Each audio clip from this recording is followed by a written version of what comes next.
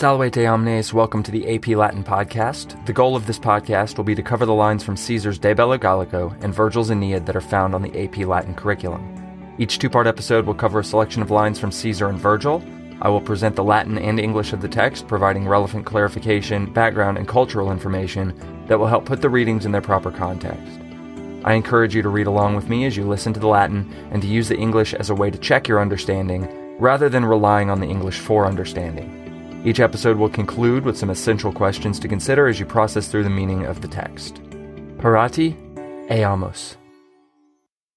AP Latin Podcast, Episode 16a, De Bello Gallico, Book 5, Chapters 37 to 39.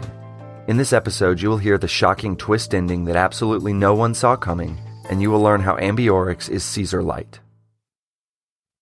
Sabinus, quos in praesentia tribunos militum circum se habebat, et primorum ordinum centuriones se sequi iubet, et cum propius Ambiorigem accessit, iusus arma abicera, imperatum facit suisque ut idem faciant imperat.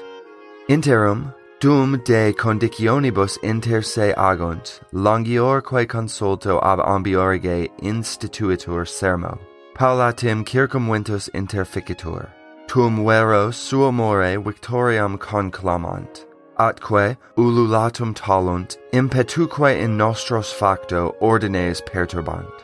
Ibi Lucius Cata pugnans interficitur, cum maxima parte militum. Reliquis se in castra recipiunt unde erant aggressi. Ex quibus Lucius Petrosidius, aquilifer, cum magna multitudine hostium premeretur, aquillam intravallum proiecit. Ipse pro castris fortissime pugnans occiditur. Illi aegre ad noctem opugnationem sustenent. Noctu ad unum omnes desperata salute se ipsi interficiunt. Pauci ex proelio elapsi incertis itineribus per silvas ad titum labienum legatum in hiberna perveniunt, atque eum de rebus gestis certiorum faciunt. Hac victoria sublatus Ambiorix statum cum equitatu in Aduatucos, qui erant eos regno finitimi, proficiscitur, neque noctem neque diem intermittit, peditatumque se subsequi iubet. Re demonstrata Aduatucisque concitatis, postero die in nervios pervenit, hortaturque ne sui in perpetuum liberandi atque ulciscendi Romanos, pro eis quas acceperent in iuriis, occasionem dimittant. Interfectos esse legatos, duos, magnamque partem exercitus interesse demonstrat, nihil esse negoti subito oppressam legionem quae cum Cicerone hiamet interfici, se ad eam rem profitetur adjutorem. Facile hac oratione nerviis persuadet. Itaque confestim, dimissis nuntiis, ad Ceotrones, Grudios, Levacos, Plumoxios, Gaedumnos, qui omnes sub eorum imperio sunt, quam maximas manus possunt cogunt, et de improviso ad Cicerones hiberna ad volant, non dum ad eam fama de tituri morte perlata. Huic quoque accidit, quod fuit necesse, ut non nulli milites, qui lignationis munitionis causa, in silvas discessissent, repentino equitum adventu interciperentur. Eis circumventis magna manu eberones nervii Aduatuci atque horum omnium socii et clientes legionem opugnare incipiunt. Nostri celeriter ad arma concurrunt, vallum conscendunt. Aegre isties sustentatur, quod omnem spem hostes in celeritate ponebant, atque, hanc adepti victoriam, in perpetuum, se fore victores confidebant. Sabinus orders the tribunes of the soldiers whom he had around himself at the present, and the centurions of the first ranks to follow himself. And when he had approached closer to Ambiorix, having been ordered to throw away his arms, he does the thing commanded and commands his men to do the same. Meanwhile, while they discuss about conditions among themselves, and a longer speech is started on purpose by Ambiorix, little by little having been surrounded, he is killed. Then truly by their custom they shout victory and raise a howl, and after an attack had been made into our ranks, they throw them into confusion. There, while fighting, Lucius Cotta is killed with the greatest part of the soldiers. The rest retreat back into the camp from where they had gone out, of which Lucius Petrosidius, the eagle-bearer, when he was being overwhelmed by a great multitude of the enemy, threw the eagle within the rampart. He himself is killed while fighting very bravely in front of the camp. Those men difficultly withstood the siege to the night. At night, having lost hope of safety, they kill themselves, every last one. A few, having slipped away from the battle by uncertain paths through the woods, arrive into the winter camp to the legatus Titus Labienus, and they make him more certain about the things done. Elated because of this victory, Ambiorix immediately sets out with the cavalry into the Aduatuci, who were neighbors to his kingdom. Neither night nor day does he pause, and he orders his foot soldiers to follow after. After the situation had been pointed out, and after the Aduatuci had been stirred up, on the next day he arrives into the Nervii, and he encourages them not to lose the opportunity for liberating themselves in perpetuity and taking vengeance on the Romans for those injuries which they received. He points out that 2 legati have been killed, and a great part of the army has perished. That it is no trouble for the legion which is wintering with Cicero, suddenly attacked, to be destroyed. He promises himself as a helper for this thing. With this speech he easily persuades the Nervii. And so, after messengers had been immediately sent to the Cutrones, Grudii, Levaci, Plumaxi, Gaidumni, who are all under their imperium, they gather as many bands of men as they possibly can, and unexpectedly they fly to the winter camp of Cicero, with the report about the death of Titurius not yet brought to him. It also happened to him, a thing which was necessary, that some soldiers who had departed into the woods for the sake of wood gathering and fortification suddenly were intercepted by the arrival of the cavalry. When these men were surrounded by a large band, the Eburones, Nervii, Aduatuci, and allies and clients of all of these began to attack the legion. Our men quickly run to arms, they ascend the rampart. This day is difficultly withstood, because the enemy was placing all hope in speed, and having reached this victory, they were confident that they would be victors in perpetuity. At the end of the last episode, Sabinus had opened a dialogue with Ambiorix about saving himself and his men, and Cotta had refused to converse with an armed enemy. So Sabinus gathers much of the camp leadership near him and approaches Ambiorix. Ambiorix intentionally draws out the conversation to give his men time to surround the Romans, and then he springs his trap. "Curse your sudden but inevitable betrayal," cries Sabinus, as they are all killed. Ambiorix's men cry victory and renew the assault, forcing the rest of the Roman soldiers to retreat back to the camp. And that night the entire Roman camp, to a man, chooses mass suicide rather than facing torture, humiliation, and slavery as prisoners of war. Except for the ones that didn't make it back to the camp. They ran into the woods and made it to Labienus. During the events of this passage, Caesar shifts back and forth between his detached commentarious writing style and a more dramatic style.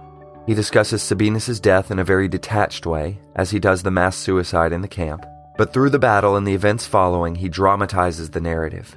He moves into the historical present, bringing the action to life and making it seem as though the reader is watching the events as they unfold. He highlights the heroics of the eagle-bearer bravely hurling the eagle inside the rampart and then facing his death.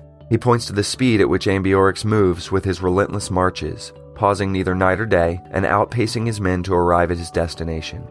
He repeatedly uses the words immediately, suddenly, without delay, to further heighten the speed with which Ambiorix moves and the unexpected nature of the impending attack. And he continues emphasizing speed as the Nervii fly ahead of the reports to reach Cicero's camp. Through the words of Ambiorix's speech to the Nervii, Caesar depicts the Gallic resistance as a fight for liberty. But does this mean that Caesar is sympathetic to the Gallic cause? It is a very hard thing to step away from our modern American sentiments here to consider this question. We as a society love our scrappy bands of ragtag rebels. Think about Star Wars, Harry Potter, The Hunger Games, Firefly, Avatar, The Matrix, Gladiator, Braveheart, Robin Hood, The Last Samurai, and a whole host of other modern, epic, period, and sci-fi type movies and other stories. These stories all in some way depict an individual or a small group of rebels fighting the more often than not corrupt, established ruling powers. Whether that is the Galactic Empire, the Ministry of Magic, the Machines, a massive corporation, the Roman Empire, a corrupt ruler, or Western imperialism, we love our stories about underdogs resisting empire, and, if not defeating it or holding at bay, then at least dying with their liberty intact. And despite the fact that our nation is empire, At some level of our cultural ideology, we still envision ourselves as the scrappy rebels, making those stories resonate strongly within us. So it is difficult for us to think that the Romans may not have viewed the Gallic resistance in the same way. Without resorting to drawing too many parallels with the modern world, it is enough to say that the Romans would have had a kind of cognitive dissonance about the situation. On one hand, they respected the Gallic bravery, but on the other hand, people should know when they are conquered. Caesar seems to have respect for what Ambiorix accomplishes as a leader, and Romans would have appreciated the Gallic bravery in their fighting, Ambiorix's rhetorical skill, and the discipline the Gallic soldiers showed, all highlighted by the many failures on the Roman side of things. But with the exception of bravery, the Gallic traits of leadership, rhetorical sophistication, and discipline are not something Caesar placed any emphasis on early in his commentary. If we look back to Orgetorix in Book 1 as our earliest example of a Gallic leader, he unites 3 tribes through political alliances in much the same way that Ambiorix unifies several groups of tribes to attack the Romans. However, the whole of Orgetorix's persuasive argument is that their borders are narrow and that gaining power is easy to do, where Ambiorix uses rhetoric skilled enough to convince the Romans that he is sincere and that the danger is real. Where Orgetorix deceives his own people in an attempt to satisfy personal ambition, Ambiorix continually downplays the extent of his authority, all while organizing a coordinated resistance and misleading the Romans. Where Orgetorix takes 2 years to orchestrate his power play, Ambiorix moves with almost unbelievable speed to accomplish his goals. And Orgetorix is ultimately killed by his own people before the Helvetians even enact his plan, while Ambiorix is still alive and breaking oaths. It is as though Caesar, in these later books of the commentary, has begun shifting his portrayal of the Gauls, possibly even to begin laying groundwork for their eventual inclusion and acceptance into the Roman sphere of influence. At the beginning of Book 1, Caesar crafted his enemy, especially the Belgae, of which Ambiorix and the Eburones are a part, as a people far removed from civilization, constantly at war with one another and with the Germani, motivated only by the desire for fighting and for glory, and who are so lacking of any rhetorical sophistication that they are persuaded by even the most simplistic of arguments. Now, multiple years into the campaign, the Gauls have a more united front, they have a strong and persuasive leader in Ambiorix who is willing to sacrifice even his personal honor to win, and who has instilled discipline into his forces, which are fighting well enough to beat the Romans. At least when the Romans have terrible leadership, let themselves get tricked, trust the promises of an enemy, fall into an ambush, get surrounded, and have most of their officers killed in false peace talks. The Gauls are learning, and Caesar is beginning to paint them almost as primitive Romans, or Romans as they were when they were first starting out. Yes, they are still depicted as fickle and easily swayed by whatever persuasive argument comes their way, but if you read Livy's history, contemporary to Virgil but reporting long-known legends and stories, you will see just as many examples of early Romans who individually or as an army bravely fought against superior numbers, used deception to win their goals, withstood invading forces for personal liberty, learned techniques and technologies from their neighbors and enemies, and became more and more civilized, all of which you can begin to see happening in Caesar's representation of the Gauls. Without writing them as sympathetic characters because they are still the enemy, Caesar seems to be subtly pointing out that the Gauls are people who share a lot of the same values and ideals as the Romans, if at a less sophisticated level, and who could bring a lot of admirable traits into the Roman world when they are ultimately pacified and brought under Roman imperium. This is a tone Caesar will continue to adopt when, in a few chapters, he explains how the Gauls have learned siege warfare from the Romans, and even continues into Book 6 where he spends a lot of time discussing Gallic religion and culture, especially in contrast with the lack thereof in the Germani. Also remember that part of this narrative's purpose is to remind everyone of what is happening while Caesar is absent, reinforcing just how essential he is as commander of the Roman forces, especially when facing Ambiorix, who is such a strong antagonist and mirror to Caesar's own leadership style. All those things that Caesar is well known for, having fiercely loyal soldiers, making smart and confident command decisions, moving at incredible speed, bringing out the best in those under his command, are all traits shared in Ambiorix, plus a hefty dose of deception and willingness to betray and break oaths multiple times in order to win at all costs, making him a great foil for Caesar, who, of course, is not present. And we can't help but keep asking ourselves whether events would have turned out differently if Caesar had been there and if Ambiorix had faced the man himself instead of his subordinates. Stirred up by Ambiorix, the Nervii and their allies make incredible time and catch Quintus Cicero's camp off guard. having arrived ahead of any rumor about the disaster of Sabinus and Cotta's camp. Keep in mind that these events are happening only a few weeks after Caesar had assigned them to their various winter camp locations, so Cicero has not even finished fortifying his camp, evidenced by the fact that the people sent to gather wood for their defenses are met by the Gauls. With the attack on Quintus Cicero's camp, Caesar starts bringing in parallelism in his language. Several phrases used in this section have been encountered previously: placing all hope in speed, exacting vengeance on the Romans, rushing to arms and ascending the rampart, a thing which was necessary to happen, and resisting the attack aegre, weakly or with difficulty. These words and phrases all parallel similar words and phrases in the events we just finished reading, and are meant for you to recall those events and to set up another potential disaster, as it looks at first like Cicero's camp, caught off guard and struggling to resist the attack, will fall to the enemy. And we will see how Cicero and the Romans respond next time. As we close out the episode, here are some essential questions to consider. Where does Caesar choose to dramatize events? Where does he revert to a more detached narrative style?